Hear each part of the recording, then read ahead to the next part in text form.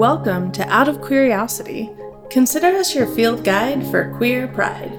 You will hear from the best of the best in terms of queer business leaders, queer relationship experts, the activists working to protect us all, and everyday LGBTQ+ people that have figured a few things out so you don't have to.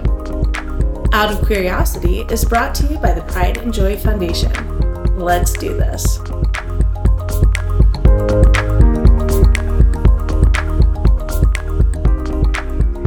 Welcome to Out of Curiosity. I am your host, Elena Joy, pronouns she, her, and this is the podcast provided by Pride and Joy Foundation. We are your field guide to queer pride, and so excited to have you with us today as we chat with Sarah McDevitt. Thank you so much for being here with us, Sarah. Thank you for having me.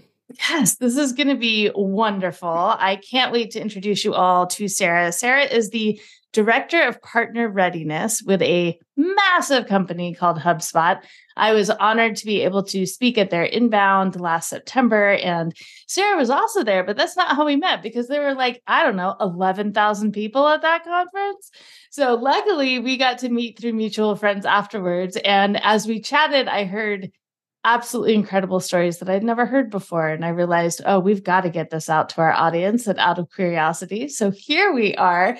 As we begin, as always, we start with kind of our positionality. What are the lenses that we are viewing our lives through lately? And what does that positionality kind of create? So as always, I'll kick it off. I identify, and my perspective I'm bringing to the table today would be, I'm a queer, lesbian, cisgender woman. I'm a single mom of 4 kids. I am newly diagnosed as neurodivergent and learning more about my own brain every single day. The more I get out of the way, the more productive and happy I am. As well as I would say I am an executive director of a nonprofit as well as a consultant. And so I'm balancing those nonprofit, for-profit priorities there. So Sarah, please tell us about yourself and your positionality. This is such a great question because I don't think I've ever been put in a position to talk about my position. So I am a lesbian cis woman as well. I am the mother of 3 children at the minute. I'm going to say 3.5 as my wife is about 17 weeks away from having our 4th child. And I come from a place also actually where I am phonetically dyslexic. So I'm also neurodivergent as well. So the combination of us both being that way, I'm hoping, is a very interesting combination. But I also come as a frazzled mother with a lot going on in life right now, trying to navigate all of that. And that brings its challenges some days, but we get through, we survive it. Yes, we do. We survive, and sometimes we even get to thrive. Yes. Mm-hmm. Thank you for that. I appreciate that. And let's get right into that because I think it's the elephant in the room. Yes, Sarah has the most amazing Irish accent ever because Sarah is from where, Sarah? Well, I have to say that I'm originally from a place called Sligo, which is in the northwest of Ireland. But I am based in Dublin since I took a wife in that part of the world and she won't leave where she comes from. It's amazing what we'll do for the women we love. That's awesome, Sligo. Excellent. So tell me, here you are, a married woman, many kids with more on the way. How did this begin? Because from what I know of you, you have kind of a central part of marriage equality in Ireland. So please tell us that story. Well, I think everyone has a central story to marriage equality in Ireland, but we have to go back to go forward, if that makes sense. So I only came out when I was 33. And when I say I only came out, obviously, I that was when I kind of revealed my true self to the world at that point.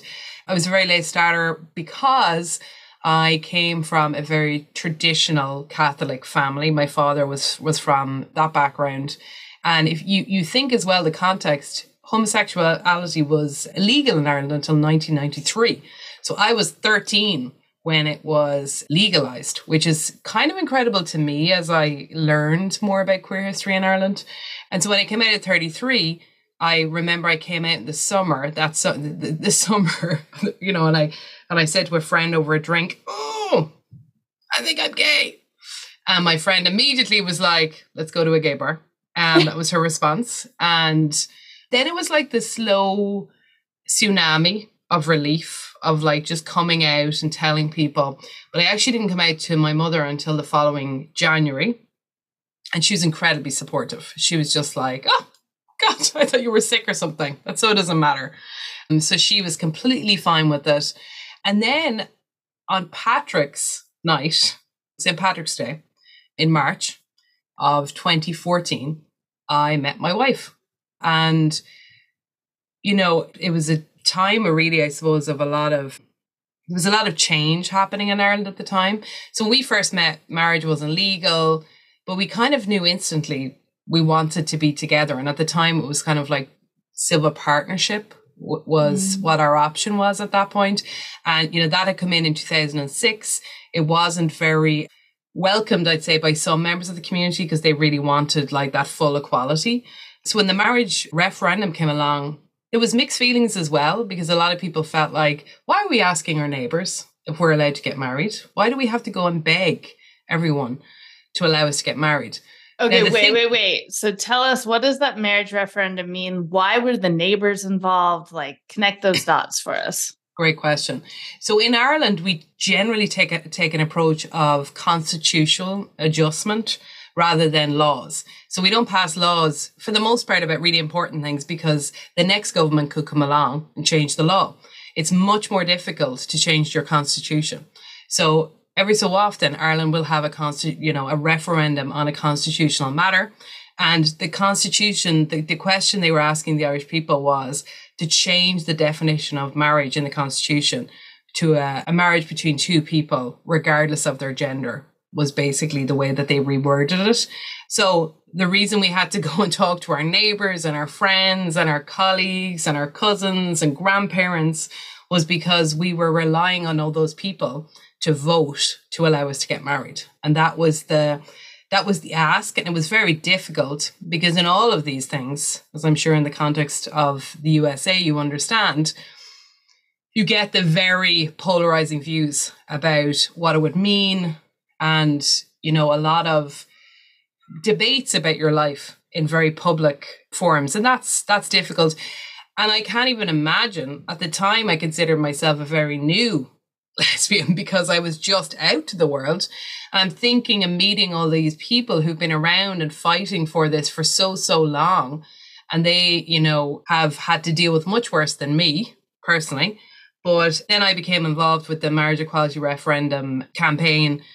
I was helping from a social media point of view. So I was working in advertising at the time. So we were providing some kind of creative services and kind of trying to like drive the through social media, which at that time was just as powerful. I'm going to say maybe more for a force for good back then, but very powerful at the time. And that was kind of the contribution, but there was lots of people who were knocking on doors, doing all of the different campaigning involved. And so that was difficult. And I remember how hard it was at the time to think, what if they say no? What if all of these people that we care about are a no? But the really great thing about it was it drove a debate in Irish society that we would not have gotten had we just had a law. Had we just been, if we had been allowed to get married, and it sounds crazy, but if we'd have been allowed to get married, we wouldn't have had the opportunity to drive the societal change in the way people viewed gay people. Because the reason the referendum, you know, won essentially was because it was young people. They had a campaign called Call Your Granny. So it was young people calling their grandparents and coming out to them. And, you know, the grandparents being, sure, I don't care. I love you. Like, I would never. So there was a lot of those grassroots campaigns of like calling your grandparents, you know, and people realized, wow, I didn't think I knew a gay person that this impacted. But when we started to have those conversations and tell those stories, people were like, well, why would I stop John getting married? Or why would I stop, you know, Mary being with someone that she loves and having the same protection as me or whoever else? It was incredibly surprising. My father-in-law is he's 76 now, but you know, I'm going to give it to him and say he was a slightly younger man back then. And I remember my wife saying to me, like, don't be offended if he's in the pub and he doesn't introduce you as, my girlfriend or whatever, because he drinks with a lot of like old white men essentially. And Right. from a very different era, like, would have grown up in like Catholic Ireland. And I remember we went to see him and we were sitting on a chair and these women came by. And this was after we got engaged, right? So maybe I'll go back to that one. But when we got engaged and these women come by and they're like, have you found a suit for that wedding yet, Kevin? And he was like, oh, and the women turned around and they said, he has been wrecking our heads about what he's going to wear to this wedding. And he immediately, he's like, this is Sarah. This is Jer's fiance, So and that changed my wife's perception, I think, of her own dad, because he was like, wow, he's like proud of me. And I remember him telling me that some telephone researchers rang him and said, we're looking for, men in their 60s who will be against gay marriage. And he was like, well, that's not me. He said, that is not me. And all of his friends, anytime we go in there, they're like sitting around, they want to buy us drinks, they want to hear about the kids, they want to hear about our lives. So I think it surprised people where the support was. And so we actually got engaged before the referendum. And we kind of got engaged really before there was even talk of the referendum, right? It all happened kind of pretty fast. So when we got engaged, we were going to get civil partnered, really. And then, of course, the referendum came along, and then it became like, well, I mean, if we can have that, we want to get that.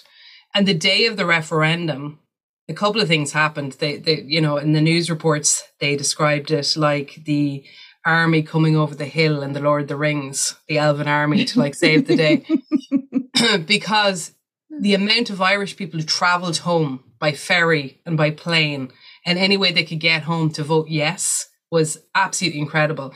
The morning of the vote, I got so many messages through Facebook and text messages from men that I knew, straight men, who were saying, I'm voting for you and Geraldine, who's my wife. I'm voting for you and Geraldine. I wouldn't, they said, I don't know another gay person and that isn't the reason to vote. I was trying to educate them. I was like, liberty for all. But it was kind of inspiring that they had decided to go, well, I know a person that this impacts who is in my life, and I'm going to make the extra special effort to get out there and vote. So I went wedding dress shopping the day of the count because I decided that was the best place for me to be. Was either way, I was getting a wedding dress because we were going to get married in some shape or form. And I remember saying to my best friend and my two sisters, don't turn on the radio. And we left like really early in the morning. I was like, don't turn on the radio. I don't want to hear. We didn't sleep a wink that night because we were just like, God, what if people, vote no? Yeah. And then we wake up and it's a landslide. Like the Irish nation has come out by a landslide and said they want to give marriage equality to, same-sex couples. And that was incredible. We went out the back and we cried, we poured champagne all over the place. And, then we went wedding dress shopping. I wasn't driving. Oh my gosh. There's so much there from the knocking on the doors and having the conversations and the Call Your Granny campaign. That was news to me. And oh my gosh, I love it because it very much mirrors what's happening here in the States, and that our senior leaders and organizations and churches and nonprofits, the senior leaders are grandparent age. And every day, Gen Z is coming out to them and they are realizing, oh, it's not other, it's not them, it's my babies, it's my family, it's us. And that is driving the societal change right now, frankly, is the grandparents going through this transition. So it's fascinating to hear that as well in Ireland. But I can only imagine those feelings of, okay, we basically have to beg our neighbors to give us rights. Like that is intense. That upset so many people.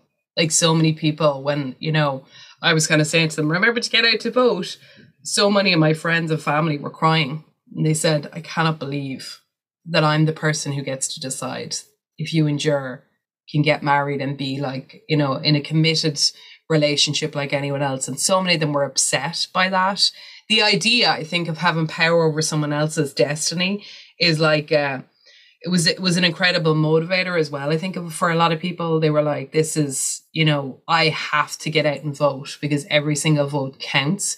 And I do think that societal shift was really important because after that in Ireland, you know, you see gay people walking in the street in Dublin, they'll hold hands. Another interesting point, though, is that myself and my wife actually got married in the only county that voted no. So there is 26 counties in the Republic of Ireland. And so they all vote by county, obviously. And the one place, we had booked the wedding before this, by the way. So we booked the wedding. And then we found out that it was the only place who voted no. So we were actually the first couple to get married in the only place in Ireland that said no. So that's our kind of point in history. But what I think is brilliant is the venue we got married in and our register, the wedding register, the venue flew a pride flag. It was like a castle, like amazing, like dream stuff.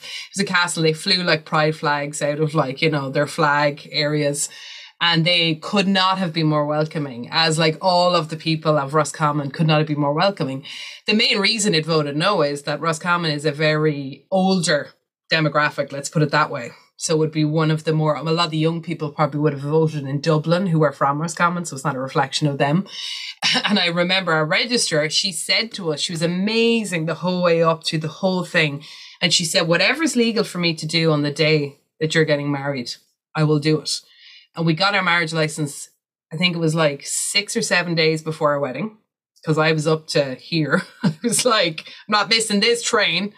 And we got it. And I remember our registrar cried at the wedding. She was actually crying and she was like, this is just amazing. She was like, there's just so much love here. And the other interesting thing is I have 2 uncles who are Catholic priests. And they both came. They both came. Now, I don't know in their heads were they kind of like, oh, they're committing as best friends, you know, whatever. But I remember having a conversation with one of my uncles who has since passed away, but he was hemming and hawing about whether he'd come to the wedding. And one of my dad has passed away 14 years ago. Not at the time. I mean, he was only passed away maybe 7 years at the time.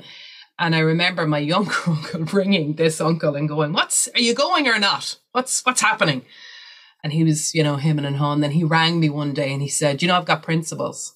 I've got principles, Sarah, you know. And I said, it was like, I'm very much a kind of person that goes, if you don't want to be at the party, that's okay with me. Don't come. Like, I don't want you at the party. Yeah. But he said to me, I have principles, but my biggest principle is that I love you and I want to be there for you. So he came along.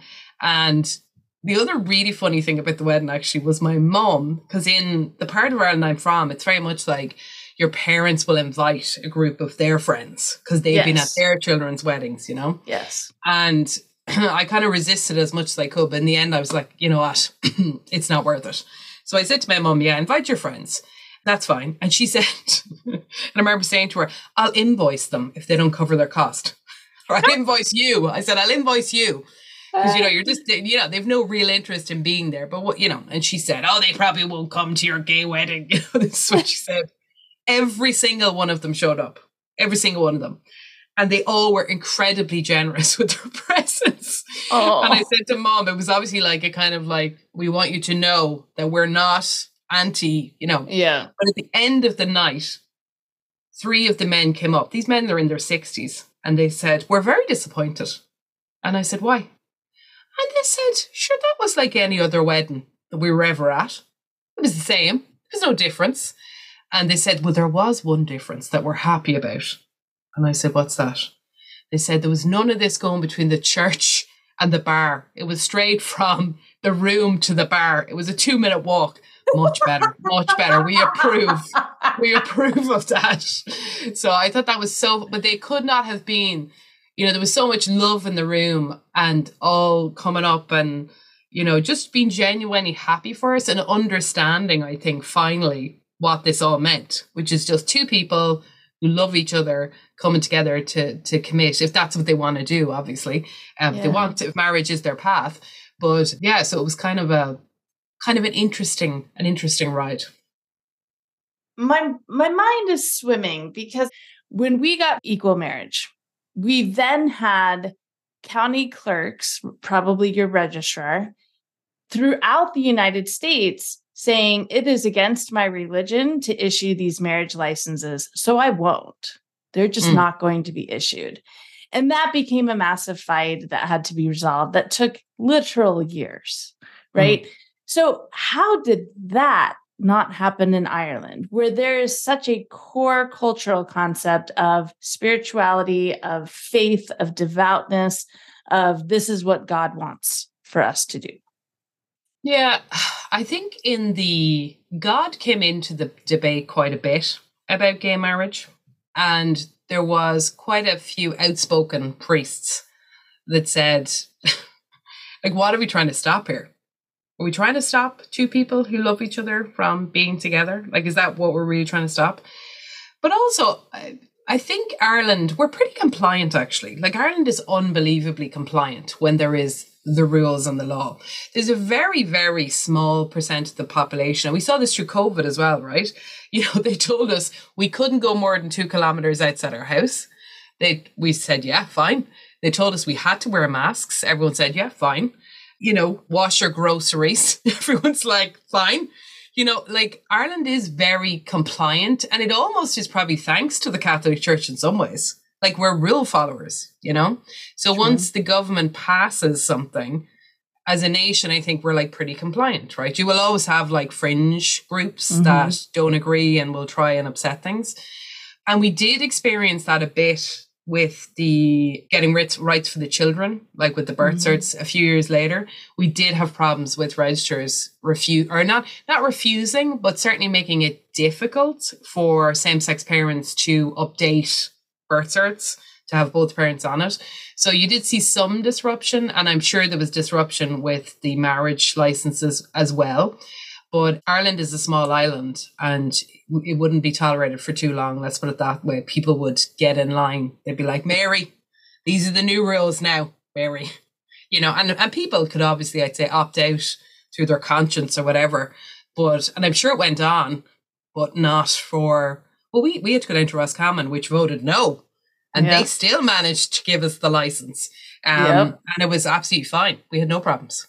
Okay, we are going to go back to that birth certificate issue. But before that, I feel like you touched on something so important, that the way that it had to go down, it forced conversations, which meant that the attitude, the cultural attitude and perspective changed as the policy changed.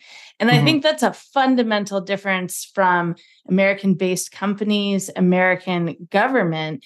We change a policy and then just expect the perspective to change as well. But what we end up with is a changed policy and a whole lot of bigotry, because the attitude and perspective adjustment, the conversations weren't had. That's basically what it comes down to. The conversations weren't had. And so we didn't experience a societal shift, really.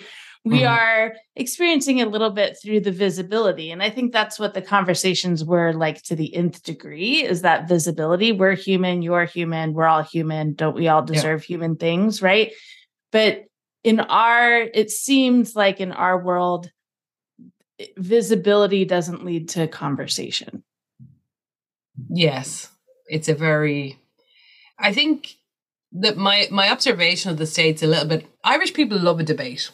I think it's like, it's kind of you could maybe call it, generational DNA or generational trauma in some cases, but Irish people love a debate. So they're not afraid to meet each other and have that debate. My observation of the States is that it's very much like you're on one side or the other. And, even when I view your government now, it's very polarized. Yes. Whereas in Ireland, in general, our government's pretty vanilla. Like, if you even think of currently today in government, there is 3 different parties and a large group of independent. You could call them independent. What do you call them? House of Representatives, right? So we have 2 parties that are basically the same. The only difference is they kind of separated during the Irish Civil War, right? But they have kind of fundamentally the same ideas about things. One is maybe slightly more conservative. And then you have the Greens, which are the environmental party. So they've only a small grouping, but they tend to be in there. And then you have a very powerful group of rural TDs, which are the House of Representatives. So these come from farming backgrounds, rural communities. And so they all pile together and they create a program for government, which is basically going, what is all the things that everyone wants? What can we all live with doing for each other? And then that's the thing they make a commitment to stay together on for at least 4 years. And they then tick off everyone's wish list where there's not any major red lines. And so that's kind of the nature of even our political system is very, people are willing to talk and negotiate, and one day they're fighting with each other and the next day they're in cahoots with each other. So it just kind of depends. But Irish people tend to be like that as well. They're not afraid to have a debate in a pub and kind of move on with their lives. And certainly like the background I was raised in, it wasn't a good family get together if there wasn't some kind of, very, very heated debate at 2:00 in the morning over red wine. Okay, so you're using the word debate, and my perspective of that is two sides, either civilly or uncivilly, sharing their perspective with each other, and no one budges. So in Ireland, do you debate and people actually change their mind, actually change their perspective? Or do you just yell at each other too? I would say that the what's the saying? Strong views loosely held would be the way that I would put it. So it's entirely possible to change someone's point of view and stuff. And I think we saw that as well in the marriage equality referendum, because actually the no side was mostly funded by conservative US Christians. So that's where all the money came from into Ireland. Say it again, Sarah. Say it again, Sarah. So it was mostly funded by these Christian groups in the US was the no side. And there's some very, very, anytime there's a no side in Ireland, it's always funded by some Christian US group. We saw the same in the abortion referendum. Oh my gosh. Yeah, we do.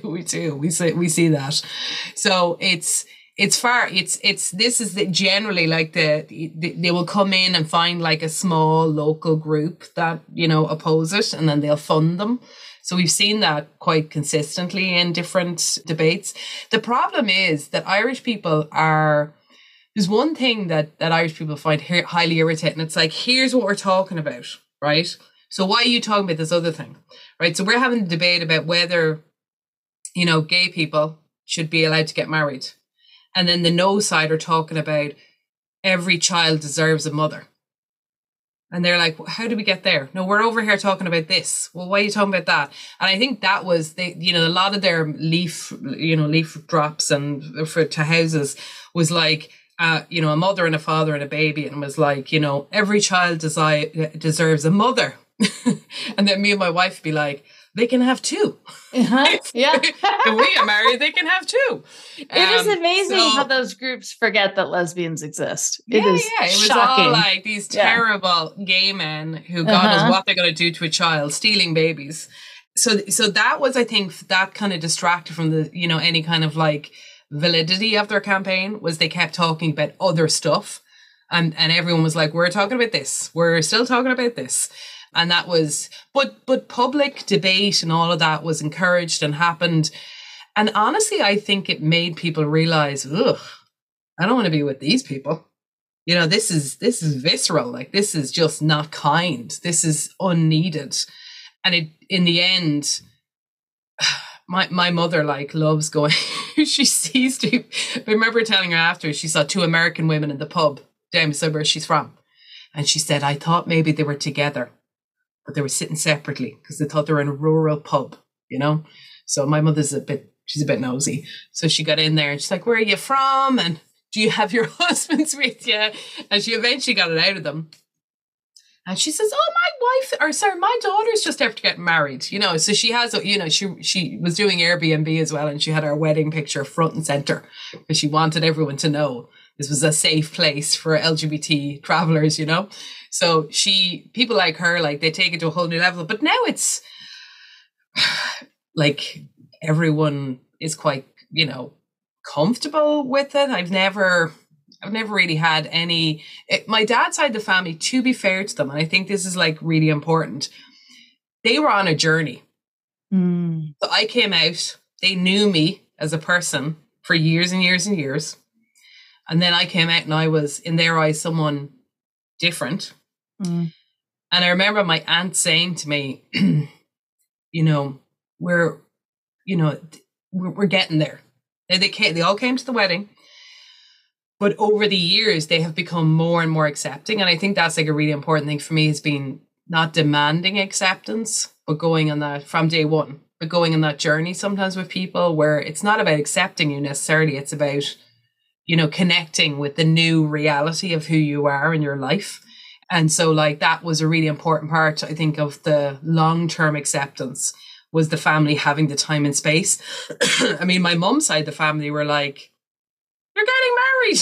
That's great. And ever since they're like, kids, more kids, send us pictures of the kids. Like, but my grandmother was a very liberal person. She was a district nurse. She saw everything there was to see in the world. You know, she had seen the good and bad of humanity. So I think, and my mum is also a nurse, so I think they have seen people at their best and their worst, and they just don't think these things are that important. They're right. Like, whatever, there is worse things in life. Like that is not the worst thing. And honestly, I think my mother prefers my wife to me at this point. Like she just, it's like, because I probably married my mother, so they probably have like so much in common. But yeah, my mother is like, they get on like a house on fire. Oh, you said something so interesting. It wasn't about accepting me. It was about connecting with me. And wow, that really resonates with me, because it does feel that way. I remember my girlfriend's favorite aunt responded to her coming out with, well, this will take some time. And that hurt her so much that it caused this further disconnect. And without that connection, there was no like movement, right? There was no journey, because that it was disconnected and there was no connection there to have the journey. So I feel like that's something that a lot of our LGBTQ plus friends are dealing with, whether they're coming out later in life or younger in life. They have someone in their life that they truly value that's responding with like, I'm not ready. This is going to take time. I'm not ready. And in that vulnerable moment, that can pierce in such an intense way. Yet if we can somehow stay focused on, no one will be ready until we have connection. I guess it goes back to that conversation piece, right? That connection, the journey is predicated on it. We're not going to be able to change minds without it. And yet, how do you stay connected when you feel so hurt? Yeah, it is a hard, and I'll tell you my own personal perspective was that I'm a very honest person. I've always been very direct, and people didn't understand that that's because when you're keeping the biggest lie of your life, you don't have energy for the small lies. So you are just very direct. I had no energy for any other BS. I was like, I'm trying to keep the biggest secret about me. And my mum commented after I came out, she was like, you're less, the Irish word crack, which is not crack, but she said it's an Irish word for crack agus ceol, basically means like fun and crack. It's not a direct translation, but Irish people use the word crack, C-R-A-I-C, in everyday language. And my mother said, you're not as much crack as you used to be. And I realized, because I was spending so much of my life deflecting people's questions about me, that I was causing distraction, being fun and doing all those things. But the biggest thing people were surprised about is, why would you not, like, you're so direct in every other aspect of your life. Why would you not have felt that you could come out? And I was like, well, it was loads of things. I'm no different to anyone else. Like, it was fear. Then it was almost like you got in too deep you're like 33 now. You've told people that you're this person, and now they're all going to think you're a liar because you've been lying to them and all that kind of stuff. Yep. But I actually found, so I guess like for a lot of people, it's a matter of survival, right? I got to a point where I was like, I am so unhappy, so desperately unhappy that the only way, and it was like one night I was lying in bed and I just broke down. I think I must have cried for a week because I was like, if I don't tell people who I really am, I am just going to go further and further down. Just like, I just kind of, it was this kind of like, I'm going to die alone if I don't come out. And I don't want that for myself. So I had to muster the courage to do it because I wanted to save my own life, basically, which is, I think, what a lot of people would feel. Yes. And then when I did come out, I felt so much happier that it basically made me not care about. And then when I met Jer, it went like off the chart. I was like, I don't care who you are. I've met the love of my life. I don't care if every friend I have goes away, because this is the person who I love. And like, obviously that's like very intense at the start, when you find that. But so that actually gave me the strength to go, here's who I am. I'm cool if you're not totally okay with who I am right now. I know, but I want to keep connecting with you. And actually, I did have to make some effort to, keep connecting with people. And some people wouldn't do that. They're like, no, you're out of my life. You can't accept me. You're gone. But I don't agree with that, because actually the people that I took the time to connect with on my own terms, and we're not talking about them saying hurtful things or causing me harm, but they then became the greatest ambassadors of relearning and retraining themselves about what they thought about gay people. And then you become the reference point of this kind of strange, it's perfectly normal. Like my aunt to be like, it's perfectly normal. And I remember recently we were down in the summer at a barbecue, and my aunt, who was this aunt who, I love her dearly. She's had a hard life herself. She's been on this journey. And I remember her kind of taking me and Jer together before we left. And she said, like, those kids are such a credit to you. You are doing a fantastic job. And that, like, I mean, to me, that's the ultimate acceptance. Yes. She thinks that they're in a safe place where they're good kids and we're raising them right. And to me, that was like the final stamp of acceptance. It wasn't about us as a couple necessarily. And, kids aren't for everyone either. But I'm just saying, for me, that was her way of going, I accept who you are as a couple. I accept who you are as a family. And that was huge for me. But that took connecting. And I also know her and another aunt of mine have become wonderful ambassadors for, I'm not saying overtly, but in quiet conversations. And I think the quiet conversations is what wins hearts and minds over one conversation at a time. And that's, that's what we need. Absolutely. When I go and speak, I know I'm not the most effective agent for change, right? Like the most I can do is open a door. Mm-hmm. The most I can do is empower someone to reach out to that needed connection, right? Yeah. Like it takes that one-on-one actual connection with a person that you're invested in, not this random person on the stage with a microphone. That's what creates change. But I do feel like our country is at a point where it takes someone on the stage with a microphone to open that door, mm-hmm. to give them the language to use to reach out for that connection. Yeah. I think you said something really important that I want to touch on really quickly. You said during your story of, I got to a point where I had to come out. And I think you are absolutely correct. So many of us go to that point. I think it's so interesting when a common response is, you are so brave. It doesn't feel like I'm brave. It's feel like I'm trying to stay alive. Right. Yeah. And you made a comment, I felt like I was going to die alone. And I want to clarify something for any of our allies that are listening. Like when we feel that way, it's not just like, I'm never going to be able to find the love of my life because I can't come out. Right. Like there's that. But there's also when you spend decade after decade after decade hiding who you are from the people you love the most, like your parents, your grandparents, your cousins, you have to withdraw because it becomes harder and harder to keep that lie up. It's exhausting. And that's the die alone with the lack of those connections. Yeah. I totally agree. There's parts of yourself that you're like, totally hiding.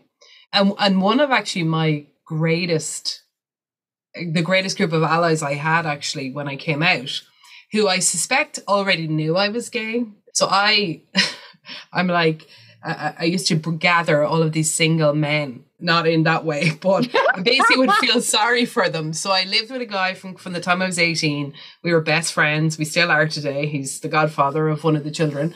We lived together, and we had this other guy who lived with us. And then we had a guy who, had broken up, and he moved in with us for 2 weeks and didn't leave for 4 years. It was that kind of thing. And I have other male friends from college. And I remember we had at the time we used to have a Sunday roast dinner. And I came out, and I actually came out by email to my best friend because I just couldn't bring myself to tell him. And he was like, that's totally fine. And then a few days later, the boys text me, and they were like, so we're doing the roast on Sunday. We're going to have chicken. Are you a breast or leg woman yourself, Sarah?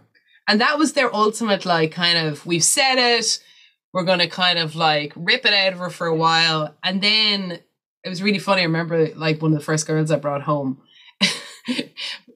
Enda, who's the guy I've known since I was 18, he's like sitting on the couch going, what are your intentions towards my friend? Oh my gosh. He's like the full-on protectiveness.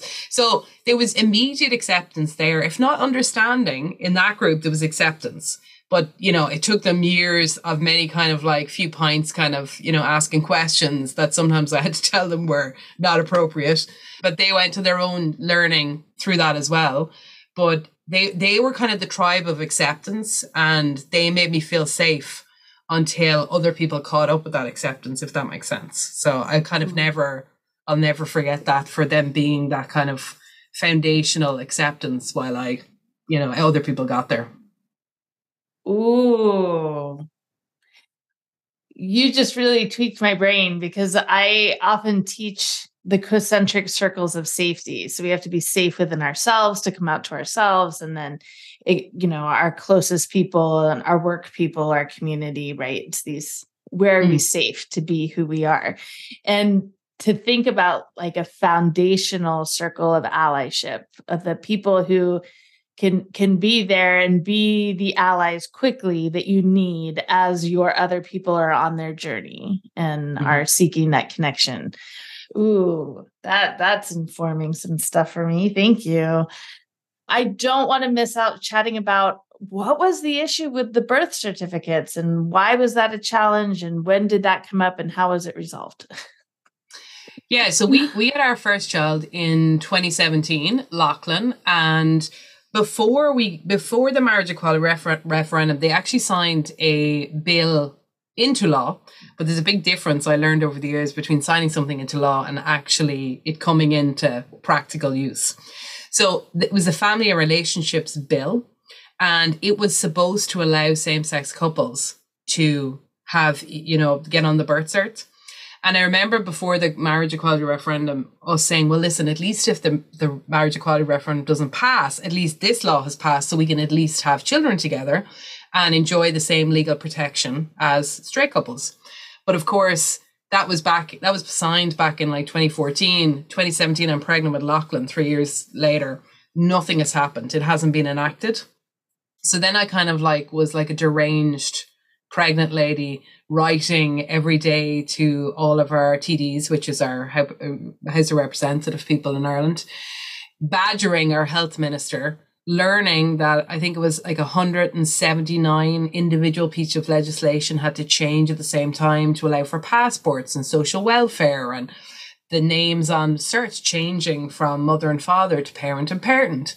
And the thing that's most frustrating in Ireland is that when you go to register the birth of your child, if you were a single mother and you just found a guy on the street with a passport and you said, do you want to come in here and get the birth cert? Fine. He's of the male gender. He's got ID. He's on the birth cert. There's no questions asked. There's no DNA test. It's, it's actually a stain on Ireland's history, the amount of people on birth certs that are not actually the biological parents. But anyway, that was very frustrating, because as soon as you walk in the door as a same-sex lesbian couple, you immediately, it's like there's two of you. So there's a mother and a father in the birth cert. There's no other option. So we had to go, it was war for a good 2 years, like protesting, doing interviews. Like, I really felt the most exposed during that time because I was on radio, I was on television, I was, doing full page spreads in newspapers. I was doing everything I could to raise awareness about the issue. And, I did get to meet some of the ministers involved and, have talks. And then we actually set up a charity at that time called Equality for Children, and drove to like drive the change. And eventually, in the midst of the pandemic, after our second son was born, so Grayson, and I didn't go on his birth cert. And of course, the problem was when Lachlan was about 13 months old and Ger was pregnant with Grayson, he got very sick and he was in the hospital and she could not make any medical decisions for him. I was a single mother. I remember asking them, because in Ireland, we have single mothers allowance, which is for mothers who are single mothers, they get a payment from the government. And I remember going to them, I'm a single mother, according to you, give me my allowance. And they were yeah, but you're married. And I was like, but you won't give my wife rights over her child. So give me the single. And they were like, no, you're married, blah, blah, blah. So we had this over and back and like every kind of like messing going on. But eventually, anyway, after all of the hard work of many, many individuals, we, LGBT Ireland, like loads of different charities were involved, gay dads, like there was a whole grouping of charities that came together to make it happen. Eventually, over a video call on Zoom, they slotted 3 days in the Dublin District Court just to give same-sex parents the right to their children. So 3 days where the judge just did, birth recognition of the intended parent, as they call it. And we get in the Zoom and we're like reading out our affidavits and we've done all our work. And we didn't think it meant that much to us, but we started like bawling, crying, because it was just, when the judge said at the end, I don't see any reason why I can't declare you the parents of your children, and allow you to change your birth cert, the birth cert of your child, issue a new one reflecting your family setup. It was just so powerful. Like, it was just, we were blubbering and we said to the judge, we're so sorry. And the judge said, do you know how rare it is? He said that I get to spread joy in family courts. He goes, every single parent has just been crying with joy. And some of these people were literally waiting 17 years for this to happen. They had teenagers who were just about to become adults. They had been fighting for this for so long and had like the humiliation, I will say, of like not being able to make decisions for their child, not to be able to bring them for their first, vaccinations, or the school going like, you need to sign a special thing so they can collect it. There was this constant fear of like, if something was to happen to me, how would that, because we'd seen cases of, same-sex couples having kids and, the birth parent dying and then the child being taken away by the grandparents because maybe they weren't in favor of the relationship. So even though our parents were, like Jerry's parents as well, her mum and dad are incredibly supportive and they would never have let anything like that happen. I 100% know that. And my mum was the same. It was just so much joy. And it was everyone texting each other going like, have you gone through yet? Like, yeah. And everyone was kind of getting the same day. So like, it was just an incredible moment. And then, as I said to you before, people down the country had a slightly different experience. But the great thing about the community is we have a Facebook page for LGBT parents in Ireland.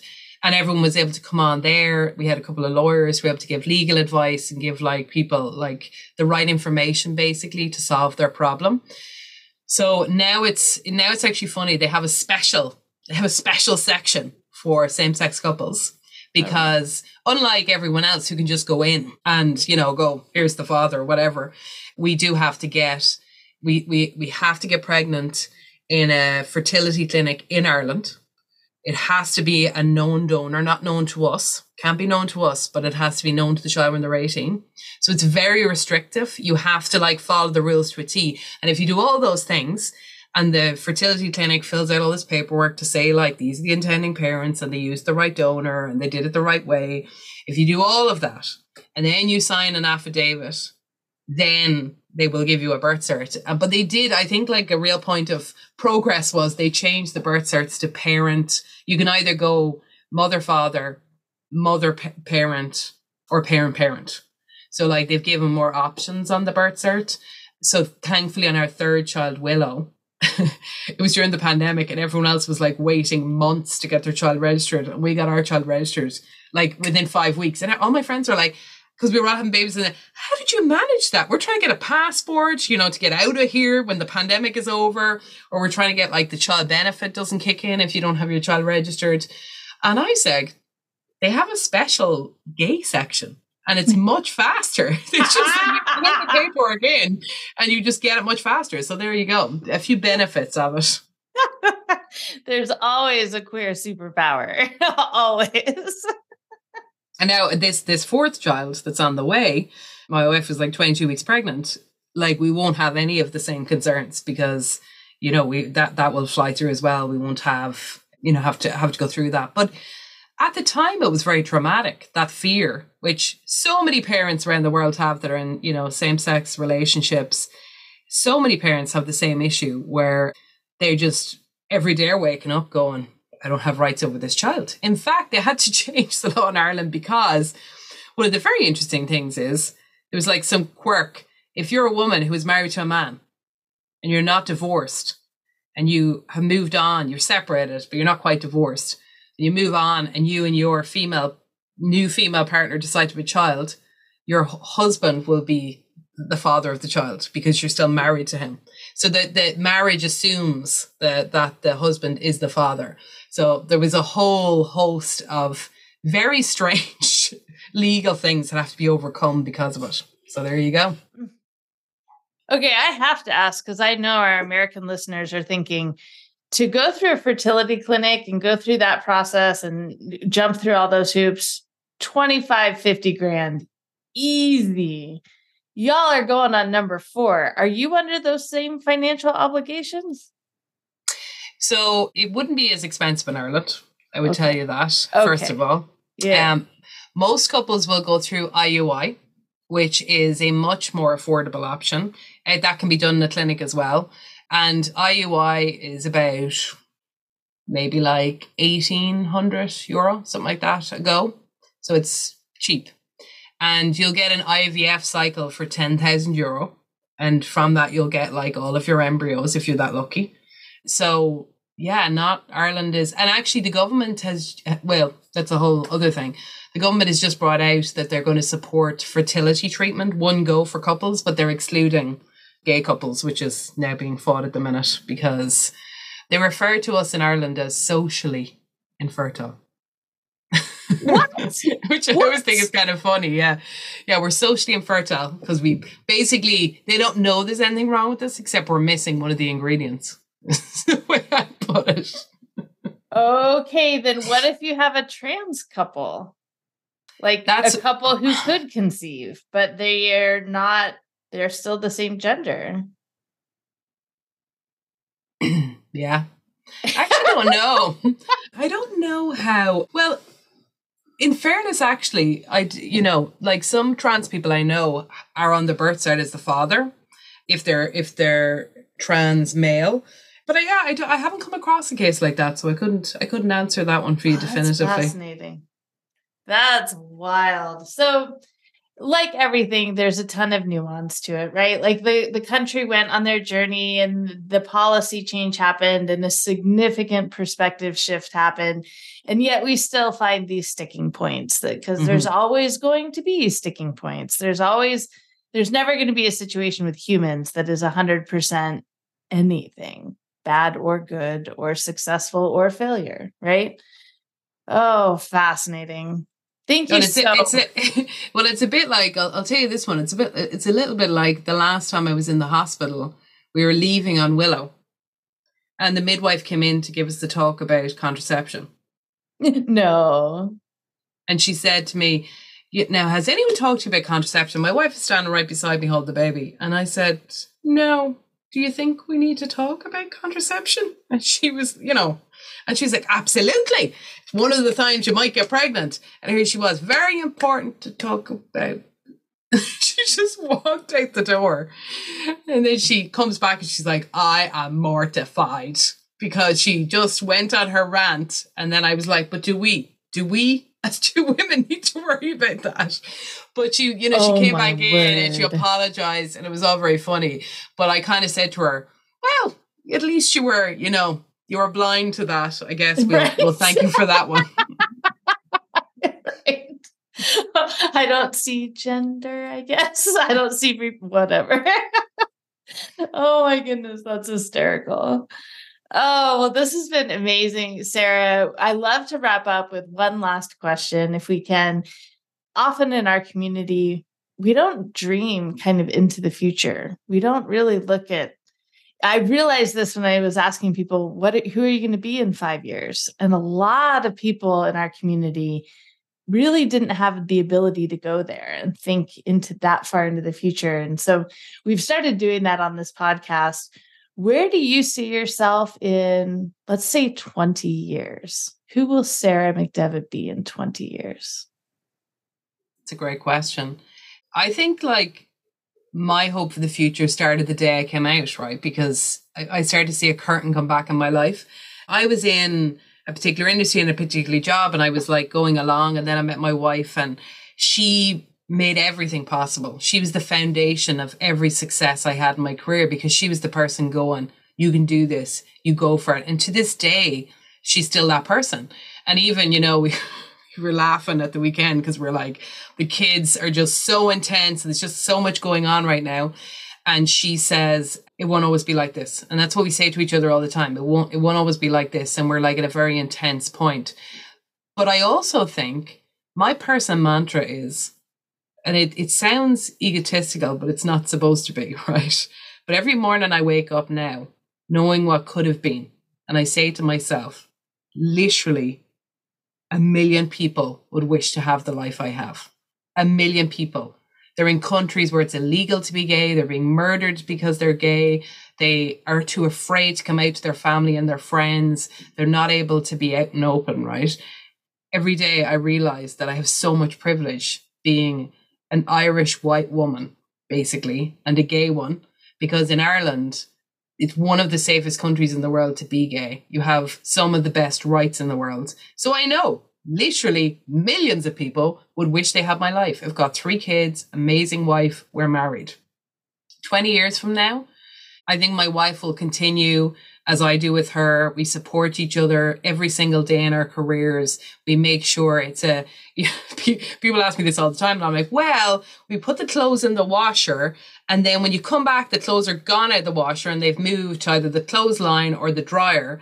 And they were like, then what happens? And I'm like, well, then you come back and, the next person folds them, and then maybe they make it as far as inside, and the next person puts them away. So we have a very in-flow dynamic with each other. We don't have, any kind of gender roles. People always ask us that. We don't have gender roles. We just have a supportive environment where sometimes her career takes precedence and sometimes my career takes precedence. But the number one dream I had from that very sad time when I was thinking I'm going to die alone, right? I have one very simple dream, and it's not about my career, because no one cares about your resume the day you're dying, let's face it. I had one very simple dream, and that was that I would be sitting at a dining table, surrounded by my kids, their partners, and hopefully all of my grandchildren.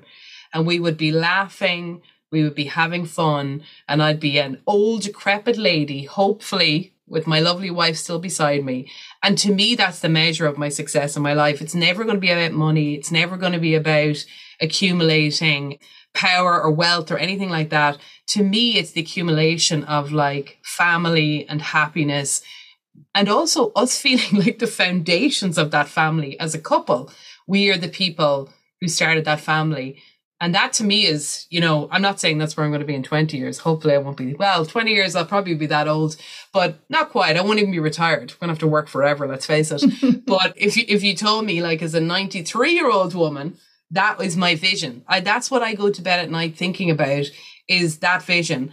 And it won't matter. That table, I don't care if it's a cardboard box, won't matter about the money. It'll only matter about who's around it and the love that's around it. And that's really, careers come and go and you grow. And I love what I do for a living. Don't get me wrong. I love the company I'm in. Talk about bubbles. Like HubSpot is a utopian place that people don't realize how safe it is. They don't know. I think sometimes people think like, oh, companies are like this. They definitely are not. It's a very unique company. And I love working there. But my personal success is based on the outcome of my happiness and the happiness of my family in the future. It's not based on anything else. Yeah, absolutely. As you spoke about your wife and how she's your person that has been the catalyst for all of your success. And I invite our listeners to go check out Sarah's LinkedIn page. The success is huge. And the wife is behind that, apparently, the catalyst for all of that. And to think, if we actually find that person and the impact that can have on the rest of the world, because we found our person that can inspire us and sustain us to make that kind of impact, right? That's why we need marriage equality. We need everyone to be able to find that person so that they can create the impact in the world they're meant to create. Well, you can be kind if you have someone being kind and showing you love. I just personally, the way I flourished with my wife's love and her, I would say so. Now she calls me out my bullshit as well. Don't get me wrong. Like right. She definitely will call me out my bullshit, but she has been the absolute booster to my rocket.